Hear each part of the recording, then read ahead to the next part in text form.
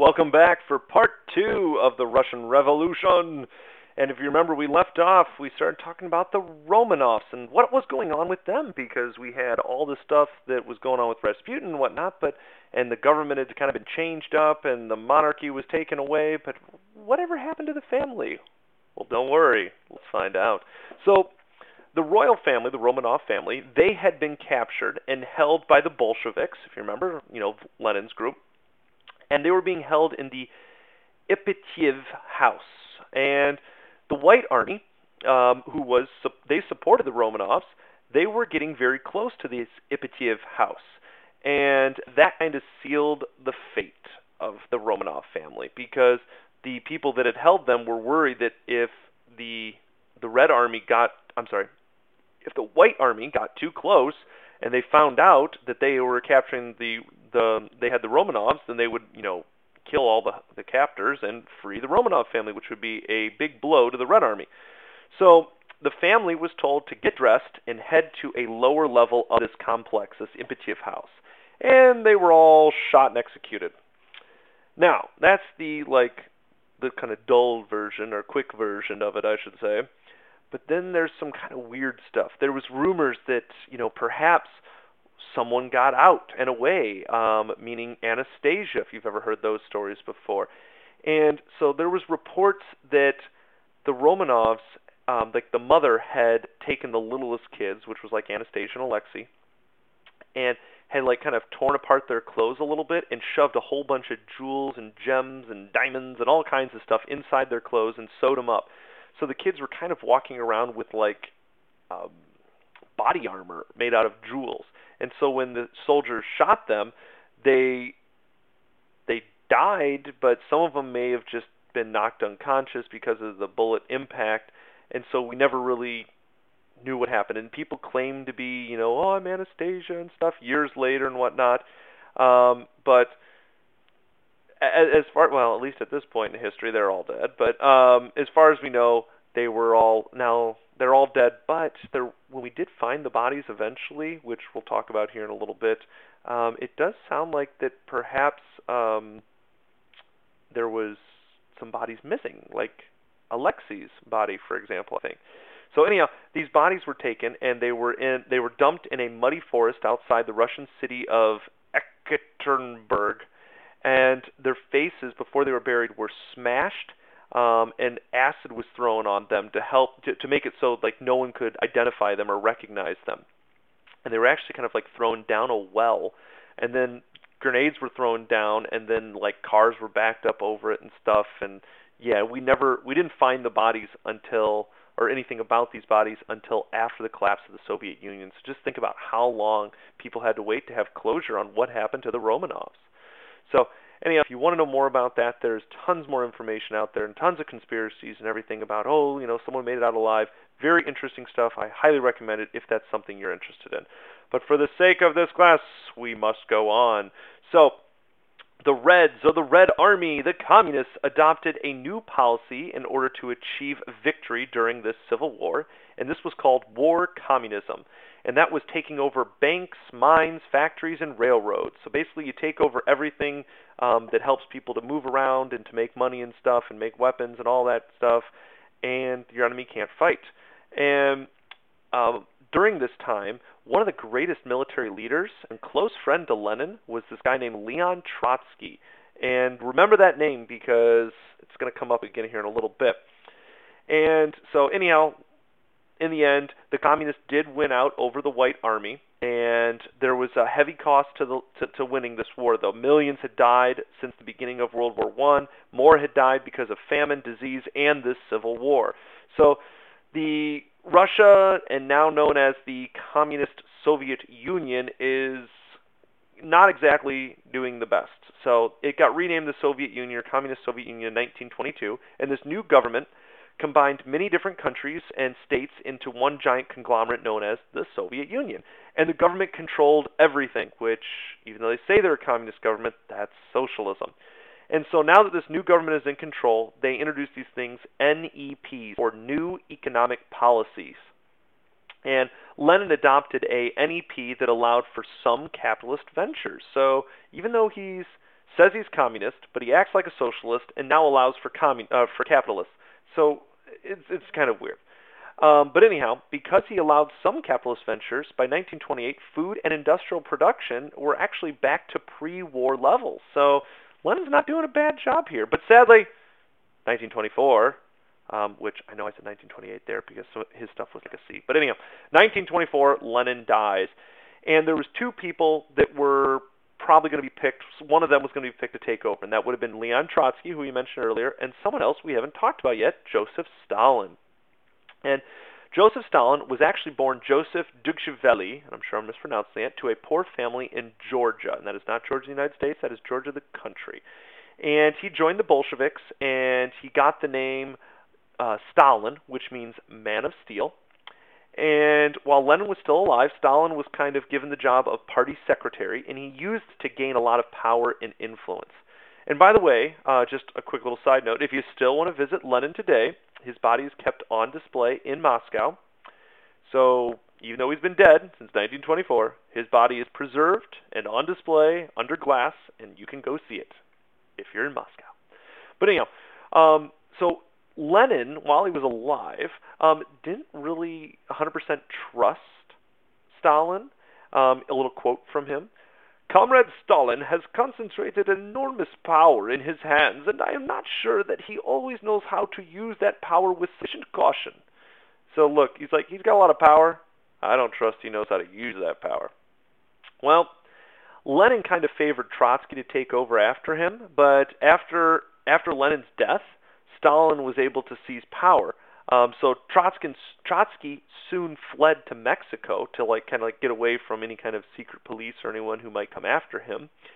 Well, Stalin sent his assassins or secret police after him, and they caught up with Trotsky in Mexico and killed him by putting a pickaxe in the back of his head. Pretty effective way to kill him, I would say.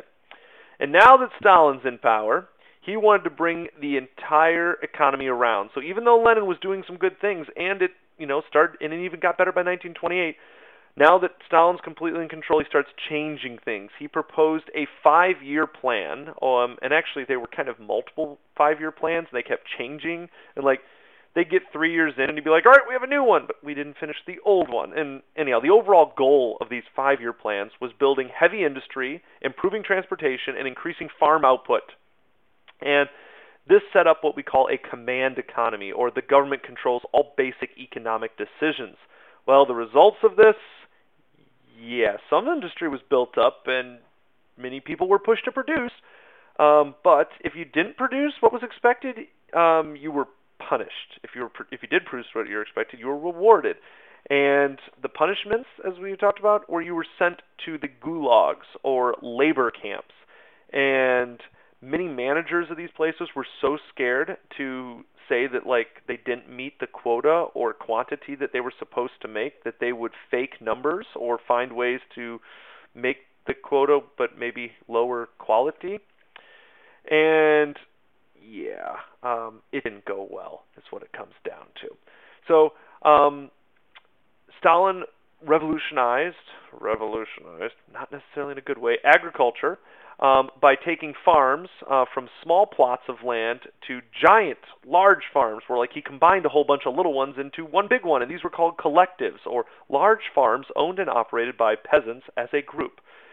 And some of these peasants resisted, especially a certain group of peasants called kulaks, which were the wealthy peasants, because if I'm wealthy and I have a whole bunch of stuff, why do I want to give that up to the state? And most of them were sent to those labor camps we talked about, the gulags. And as an act of resisting this collectivization of the farms, some of the peasants would slaughter livestock, burn crops, and sell animals just to keep them away from the government. By 1929, 34 million horses, which were essential for farm work, were killed. And remember, this is 1929. We said things were going good in 1928. Well, once Stalin came into power, he started changing things in 28, and then we get to 29. So there was 34 million, I misspoke earlier. 34 million horses were around in 1929, and then by 33, 19.6, and then also 1933, which that was just over 10 million drop in horses. So these farmers are not happy. 1933, 30 million cattle were slaughtered, And as a result of this, 45% of all the cattle were gone since 1929, to give you an idea of perspective. The same thing goes for sheep and goats. So everything is just, numbers are decreasing by a lot. Stalin took much of the grain from the Ukraine region because it was kind of like the breadbasket, and because of that, he took all the food from them. There was a huge famine in that area, or lack of food. 5 to 8 million people starved to death and died. If you saw pictures of it, you would think it was the Holocaust. That's how bad it looked. In 1934, we see the Great Purge. So Stalin's power was absolute at this point, and he started to become paranoid. So he used his secret police to start killing off all the old Bolsheviks, anyone who could, potentially take over power. This included party activists, army heroes, industrial managers, writers, and even some ordinary citizens that just, he didn't like them, kind of thing. And they would just disappear. And he would have these things called show trials, where, he would just, put people up on the stand and make them confess to crimes against Mother Russia. And these confessions were, they basically tortured and beat them until they confessed. And this absolute power, he had killed a lot of military leaders in his quest for this power, and this kind of becomes an issue when we get to World War II because he doesn't have anyone to fight for him or to lead his army.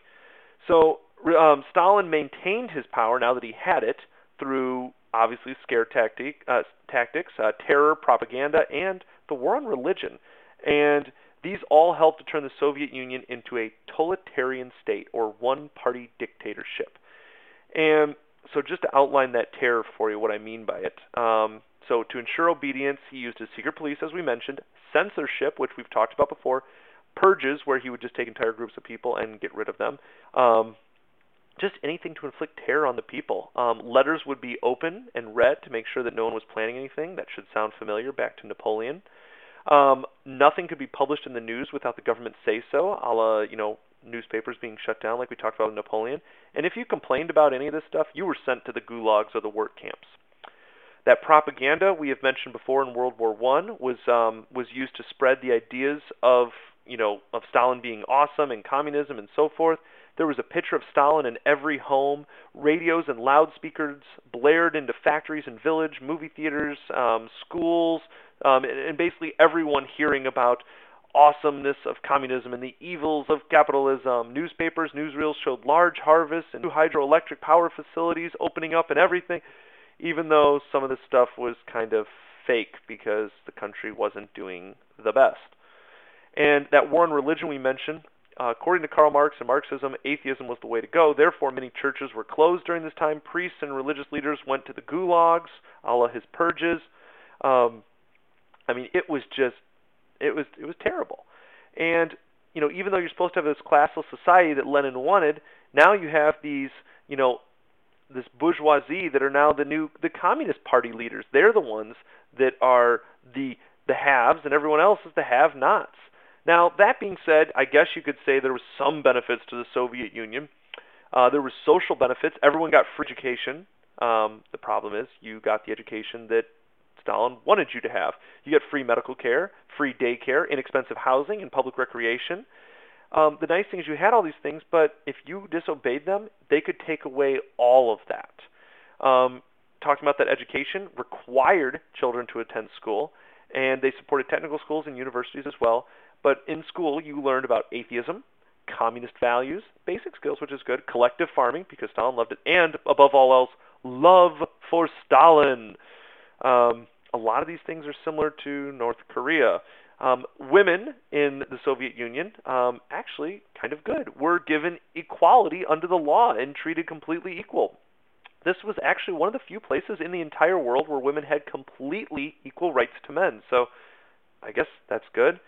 And, just kind of for future reference here, the Soviet Union would continue on and would find itself in the same position as it did in World War I and World War II as far as lack of supplies and so forth. They had a lot of troops, but they just weren't supplied, and the Soviet Union went all the way until 1991, where it finally collapsed. And we'll be getting into that one in a later podcast. All right, we'll stop there, history fans. Hope to catch you again later.